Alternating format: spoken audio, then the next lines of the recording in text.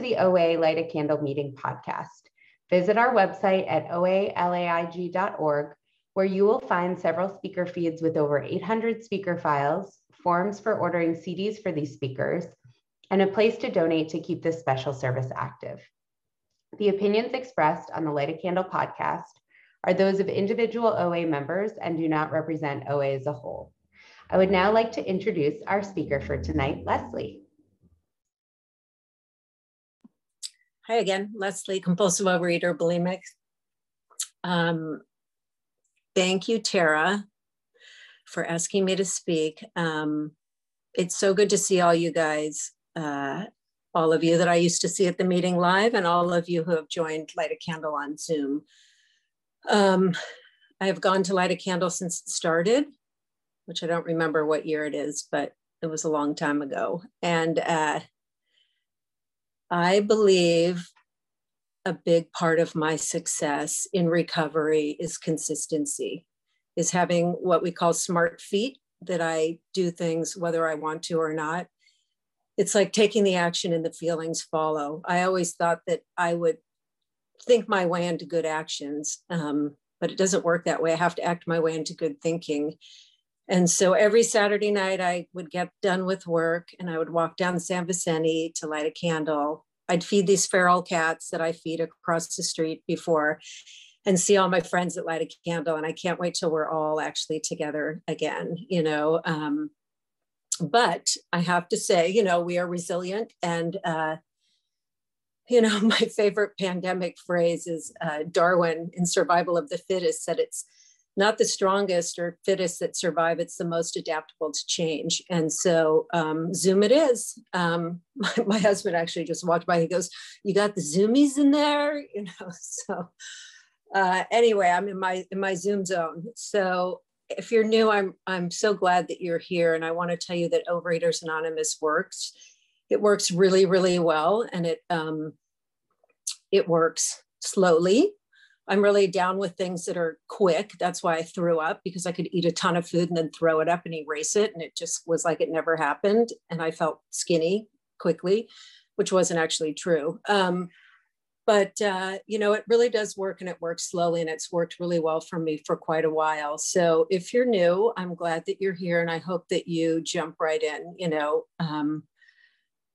And I'll just tell you a little bit about what it was like, what happened and what it's like for me now. You know, I was a thin kid, and I was really athletic, and but I have all these memories of like us watching Sonny and Cher, and my mom commenting on Cher's stomach and how flat it was, while my mom had like ankle weights on, like lifting her leg up in the air.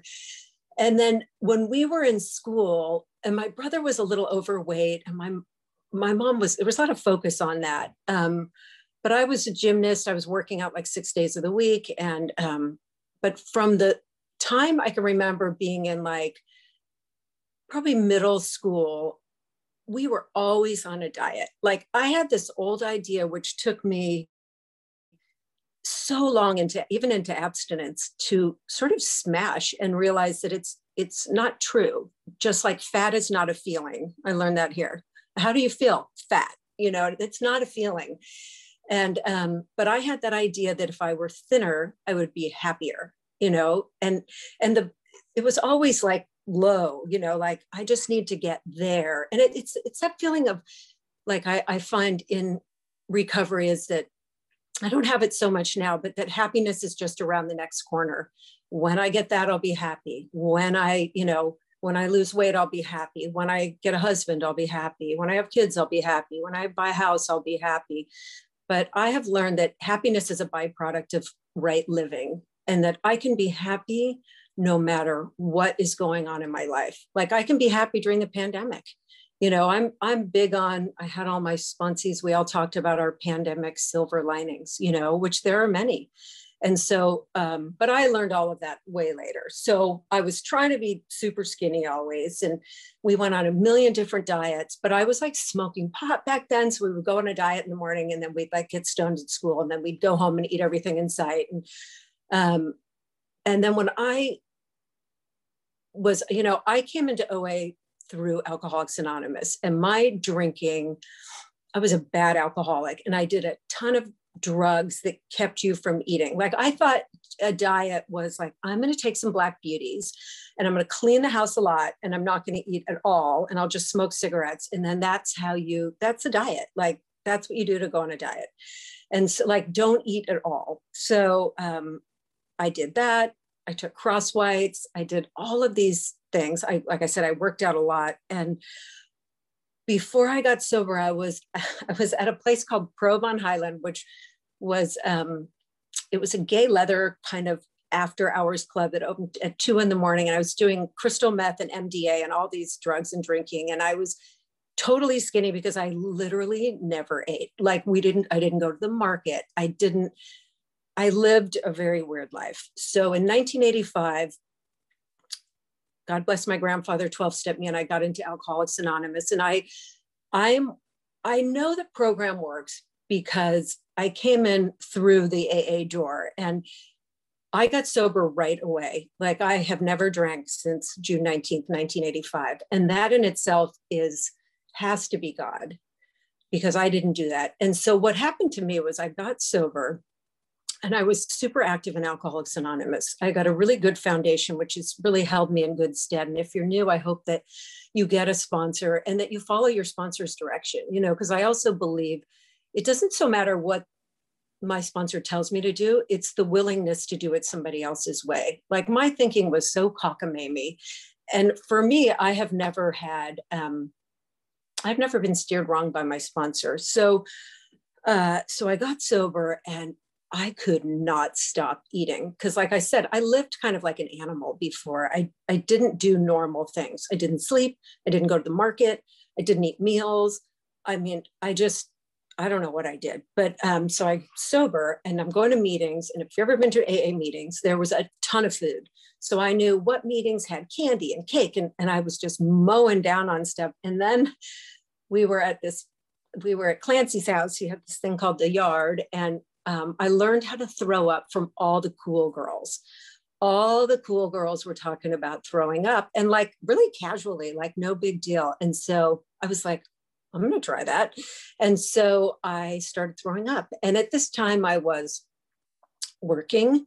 I was going to Santa Monica College because I had gone back to school, and school made me feel so bad about myself, because I could get by on like who I knew, like we were dealing drugs. Like, I could just make things happen. And in school, I couldn't make things happen. You had to actually do the work. And I am not really a worker. Like, I just want to wake up and speak French. I don't want to take a French class. I just want the results. And so, like, I'm a good starter and I can start something, but I never followed through. So what I have learned here is that I finish what I start. And that was a whole new concept for me. I usually bail out at a certain point. I'm a quitter because I don't want to look bad. I didn't want to look bad in school. I was totally afraid. So I would go to school, and then I would go home and I would start eating. And I would eat and throw up and eat and throw up. And then I would brush my teeth and I'd go to my AA meeting. And then one night, my sponsor looked at me, and I was trying to manage and control my food. Like, it said, I know that I am powerless over food, and that a big part of the surrender in Overeaters Anonymous for me was that I have no power. I don't control my body. I don't control my food, that all of my strength has come from God and from the surrender, which turn it over. Like, there are all those things that people would say that I really didn't understand for a long time. I get it now. And so my sponsor looked at me one night and she said, "What is wrong with you?" Because when you spend like hours in your house just watching TV, eating, binging, throwing up, you get weird, And so I lied to her. And then I knew enough, like, what's the point of having a sponsor if you're going to lie? Like, you can lie to your therapist, you can lie to, I lied to everybody, but I remember like thinking I have to tell her the truth. And so I told her the truth, and she said, I want you to call this woman. And so I did. And she told me to go to an OA meeting. And I don't even think this woman was going to OA. And so I went to this meeting, in Brentwood. It was a women's sexuality meeting at somebody's house. And so I remember being in that meeting, and I 100% identified with everything that was said there. I was talking to somebody on the phone the other day, maybe one of the girls I sponsor, about beating myself up, because I could just take that big stick out and beat myself up like horribly. I was so hard on myself. Like I would never say the things to another person that I said to myself. And so when I went to the meeting, I was like, oh my God, like these are my people. Like I identified 100%. It was an anorexic bulimic meeting. I tend to swing that way. I'm an exerciser. I'm probably more of an undereater, except if I was going to throw up, because I had that thing where I could kind of hold it together. But when I started eating, and it was like a switch, like once I thought I'm going to throw up, I could not stop eating. And then I was focused on finding a bathroom that was private, that, I had so many gross things happen, like my mom's house, the plumbing kind of overflowed into the flower bed one time, and there was all this vomit in there. It's just so disgusting. And so, but I couldn't, once it started, I could not stop it. And that's why I know that this disease is beyond human aid. I need a spiritual solution to solve my problem. And that comes for me from God, which what I love about in the big book is that the way I understand it in the book is that God, everybody will have a spiritual experience. It's the steps help me find my way to a higher power of my own understanding. And it can be anything I want. It's very loose. I just can't be in charge. And I had tried so hard to keep everything under control. Like every week I weighed myself Monday morning on that scale. And if the number was high, I overate. If it was low, I was rejoiced and overate. And then I wrote it in this square. We all had like, was it the day runner? Day runners. And so I would write it down, and I was literally ruled by that stupid number. And I actually don't weigh myself now. I don't have a scale. We actually, so weird. We don't have a scale. Like I never get weighed, but then my husband has a scale now, and he weighs himself all the time. And it's literally sitting on the floor, and I never look at it. Like I wanted to weigh the cat the other day because I wanted to know how much the cat weighed. And he goes, you weigh yourself and then weigh the cat. And I'm like, I'm not getting on the scale. It just doesn't work for me. Some people weigh themselves. I don't weigh myself. It just made me feel terrible. I weigh myself when I go to the doctor, but sometimes if they make me. So anyway, so I went to that meeting, and then I heard, if you keep coming back, you will stop throwing up. Just keep coming back. So if you're new, just keep coming back. And I think the last time I threw up was at my mom's house. I was afraid about the plumbing, as I said. So I threw up in a bag, tied it off, and put it in the closet. Like, how disgusting is that?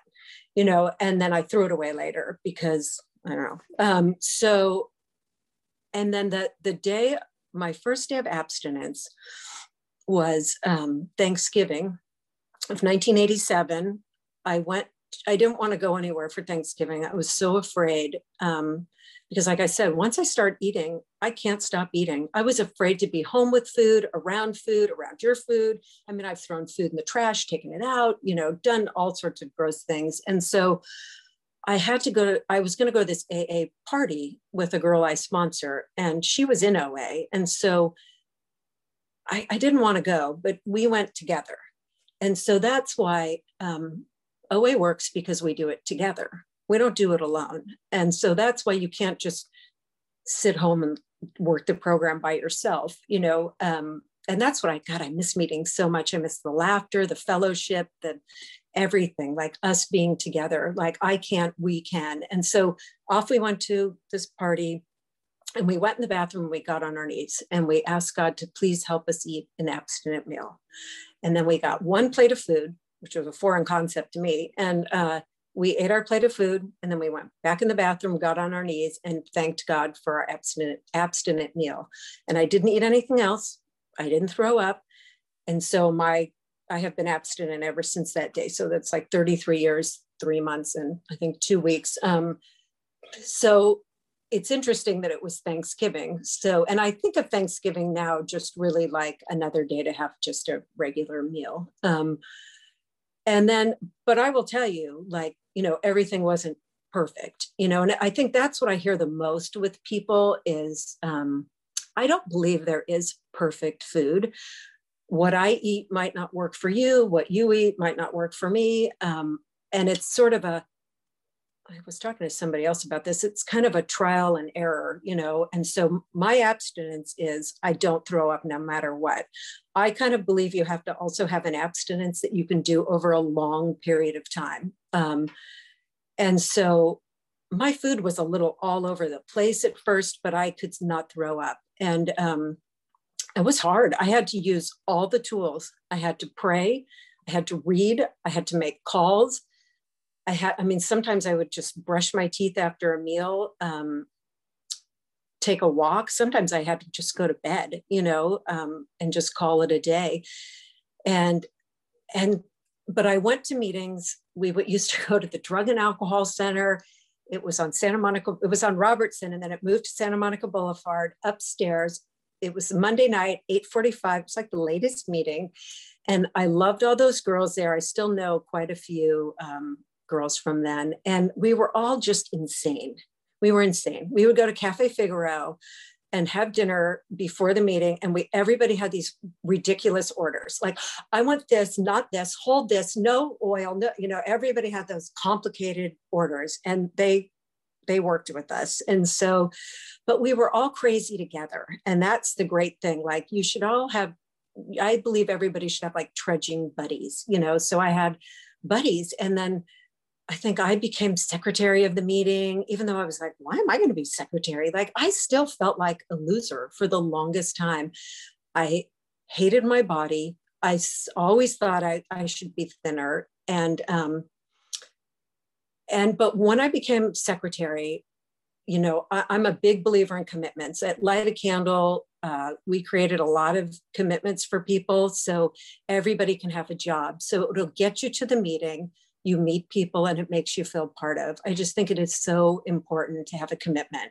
And it's hard on Zoom, to have that connectiveness. But, I became secretary, and then people asked me to sponsor them. And I'm like, why do they want me to sponsor them? I'm like, I don't know what I'm doing. I hate myself, but it's interesting because if you give it away, you'll keep it. You'll never keep it if you don't give it away.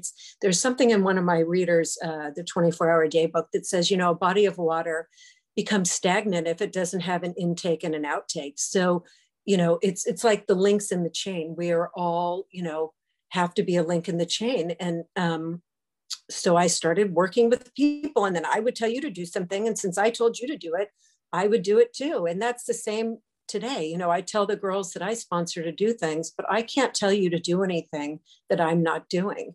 And so it keeps me on the beam. And really, sponsoring people probably helps me more than it helps them. I'm so grateful to the girls I sponsor. A lot of them come to this meeting. I force them to come, so I can see them every week. And I also think it's hard to sponsor people if you don't see them ever, and because there's something about, like, my sponsor can take one look at me and know what's happening with me. Or it's why I don't believe in like texting or emailing to communicate. It's good for information, but I can call my sponsor and she can tell by my tone of voice if I'm okay. And I can tell that with people I sponsor if they're doing okay. And it's like a human connection, and so I got abstinent, and God, I was going to school, and I got married somewhere in that time. And I remember I learned like that if I didn't want food in my house and it was calling to me, I could throw it away until like I had my husband. And then he would come home and say, where are my, brownies or, whatever he had. And I'd be like, oh, I threw it down the trash chute, because I lived on the 12th floor at the time, and I could throw things literally down the trash chute. So there was no pull it out of the trash ever. And then I had to realize that his food is his food, my food is my food, and that, you know, I could separate it. And I also remember it was quite a revelation that, you know, if I don't take the first compulsive bite, I'm okay. It's the first bite that gets you, because I would be like, I'm just going to have one. I did that for so long, like maybe a little, but it's better to just not eat something at all if it's a problem, you know. And so, you know, I was going to school, I got married, I got pregnant, and, you know, I've had like a full life during these years. And when I got pregnant, it did totally change my idea of what my body's purpose was. You know, I thought I could mold and control and change my body. And if it was a certain way, like I said, that would make me happy. And, but when I had a baby, I was like, oh, wow, my body has a different purpose. Like it's got a whole new purpose. And it just fed this little thing for 9 months. And it's quite amazing. And so, and I also got weighed when I was pregnant, which was a whole new thing too. And you knew your weight was going up. But you know what? I stayed abstinent. I kept my food. You know, I adjusted my food. That's why my abstinence has to be something I can do in good times, bad times, on the road, on vacation, anywhere. Like I could go to 7-Eleven and put together an abstinent meal in the 7-Eleven, you know, and I had to change things up. You know, what I did before pregnancy didn't work. And so, you know, I had my daughter and lost weight, and then I got divorced. And, you know, when I got divorced, it was the most painful thing that had ever happened to me at that point. And my daughter was not quite 1. And I never wanted to be a single mother. Like I said, I'm a quitter. It just seemed like way too hard for me. My cry was, no, I can't, you know. And my sponsor was tough on me during that time, because I used to complain, and, you know, I mean, everybody first felt sorry for me because of my husband, and it just was a bad situation. But I have learned here that I am not a victim, you know, that either God is or God isn't, and God will never give me more than I can handle. And so my sponsor was big on finding a solution and not giving up. And what's interesting is my daughter's 27 today. My daughter's actually a chef, and she is the most unbelievable cook, which, believe me, was not, no, I'm a hairdresser. It had nothing to do with me. And like she used to say to me sometime, like, what's for dinner? And I'd be like, again? Like I have to do it again? Like, oh my God, you know. And that's how I feel about a lot of things, like, really? And so, but today, because I was consistent, because I followed sponsor direction, because I became a grown-up, and we're like the best of friends. Like we have the best relationship, and I just adore her. And she actually is a phenomenal chef. So anyway, and I learned too that, you know, pain, if any of you are in pain does have a beginning, a middle, and an end, you know, even though the middle is extremely long and you can never figure it out. And I also believe, like, if God meant for me to be with somebody, we'll be together. You know, my sponsor used to always say that it doesn't matter what you do, you'll be together. And also what happened was I was very thin after that divorce. I was just in a lot of pain. And I also learned that being thin doesn't make you happy. Like the thinnest times in my life were the worst times in my life. The other time being in 2010, I was diagnosed with this rare kind of eye cancer called ocular melanoma. And, you know, that started a whole period of really a hard time, you know, and there was a lot of uncertainty, you know, and I've also learned that I will be okay not knowing what's going to happen. And I can accept my life exactly as it is at the moment, you know, and during that time, I really didn't know what was going to happen. Like I can't see out of one of my eyes. I never tell people that when I'm cutting their hair. They all think I can see because I wear glasses, but, you know, I had this radiation in my eye, and all this just really hideous stuff, and there's another thing in one of my books that says the hand that veils the future is the hand of God. And like I said, I'm a quitter. If you told me I was going to go through this whole cancer thing over at Jules Stein with all these specialists and radiation and scans and all the stuff, and eyes are pretty gross. I have learned that most people get pretty freaky. I don't really tell people about my eye unless they're cool with it, because it is disgusting. Actually, and it's 610. Thank you. And so, but it's interesting because I never thought, why me? Like, why not me? It's a random thing that happens to very few people. And, but what's so interesting is that I have a deep amount of gratitude for all of your senses. Like, never take your eyes for granted. Like, sight is such a beautiful thing. And I learned very much to accept help during that time, because people really helped me. Like, I couldn't drive. I could barely walk outside because I couldn't see. I had to really relearn how to do quite a few things. And because you have no depth perception when you only have one eye. And so, I have a little bit of vision in one eye. And, but it made me, because I'm a really direct, practical person. I come from a family of all engineers. I'm very blunt. I like things like that. They feel comfortable to me, but it sort of softened me and let me accept help from people.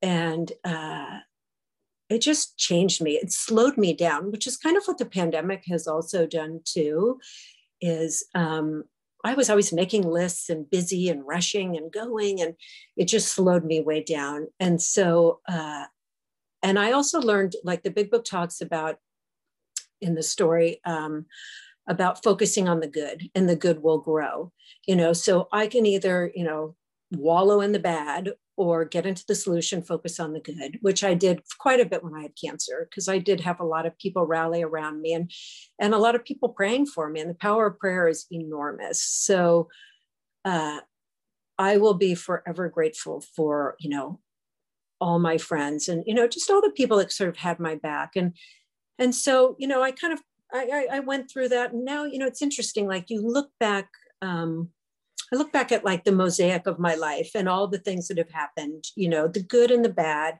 because now I got remarried. I've been with my husband since, I don't know, like 17 years, for a long time. But we got married, not remarried, in 2019 before the shutdown, which was great. And, I know that God had an exact plan for me, an exact plan. Like, my husband, when I first got sober, I had to get a job, just a simple job. I wasn't doing hair. And so I got a job at the store. And my now husband's mother owned that store. And I thought this job was so stupid. It was at a costume jewelry store, a beautiful store, but he would bring in our checks, Bobby. So later on, they went out of business and I went back to doing hair. And then like 16 years went by, we ran into each other. We didn't get together then, but then we ran into each other again and we got together. And then when his mom, she died of lung cancer, I'm not sure how many years ago. And when she was dying, literally on her dying bed, his brother brought up that his mother didn't like anybody that he ever dated except for me. And that is a testament to what I have learned here. My sponsor who's passed away, Marion, used to tell us these 4 things. 1 was to be on time. 2 was to keep your commitments. 3 is to act better than you feel. And 4 is to treat people with love and kindness, whether they deserve it or not. And I brought all those things into the workplace. And because of that, like, I think, wow, if I didn't follow sponsor direction and just take that job, I would have never met him. So I figure God is working always. He's got a plan for me. He's really old and he works really slowly, but he's watching me. So, I just never know how things are going to work out in my life. But I have found that as long as I stay abstinent, I plan my meals, I eat meals, and then I live life in between. And I think the best gift is that food is quiet. My head is quiet. Like, I have sane and guilt-free eating a day at a time, which is based on my spiritual condition. It's nothing that I do. I just continue to do the same things over and over and over because they still work. And I have always kept coming back. So, OA has given me really, really a great life and a big life and a quiet mind. And I could have never done like that. There is no human power that would do that. There's no diet that would do that. And so I'm glad that I don't have to search for another solution anymore, that my solution is exactly right here. And I can, easy does it, keep it simple, first things first. Like I love all those slogans. And I think, I will stop and then I can take questions, but I'm really grateful to be here. And if you're new, I hope that you keep coming back and join us, that it is a great, great journey. Thank you. Awesome. Thank you so much, Leslie. That was great. Okay, so we have time for questions. How about Michael S? Leslie, thank you so much. Amazing share. I would love to hear more about follow through and what has helped you. Where are you at with that now? How have you sort of grown into someone who does follow through? Because it seems to me like you very much are. Thank you. Just follow through in life. Yeah, you said like, I'm not a finisher. Oh, yeah. Got it. Like, how do you? Yeah. You know what? I start by making my bed. We learned when we were new. There was this whole saying, messy bed, messy head. So no, I believe that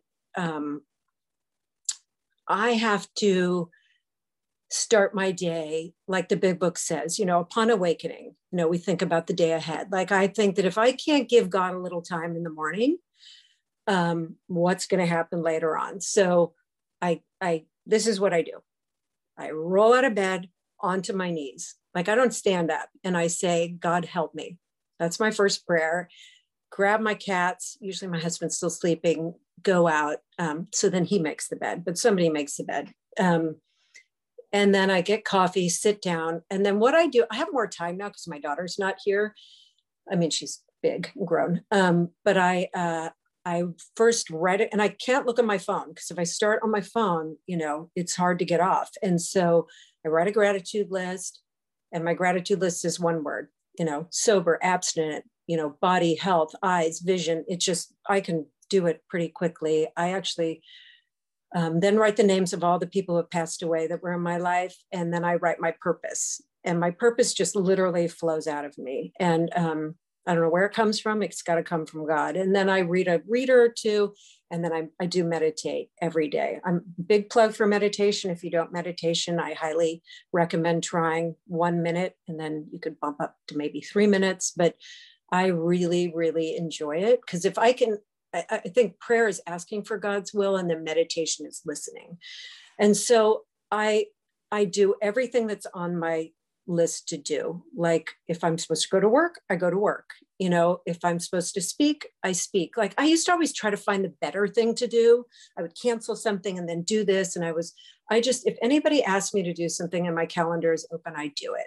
I say yes, because I think God is working, and if I'm unsure what to do, I call my sponsor and ask her, and then I just follow her direction. So I think it's just not shirking responsibility. I open my mail, I answer my phone, I return my phone calls. And those things gave me self-esteem, and I've always gone to meetings. I have never skipped meetings. I've never left meetings early. I'm a big believer in staying through the end of the meeting through the prayer.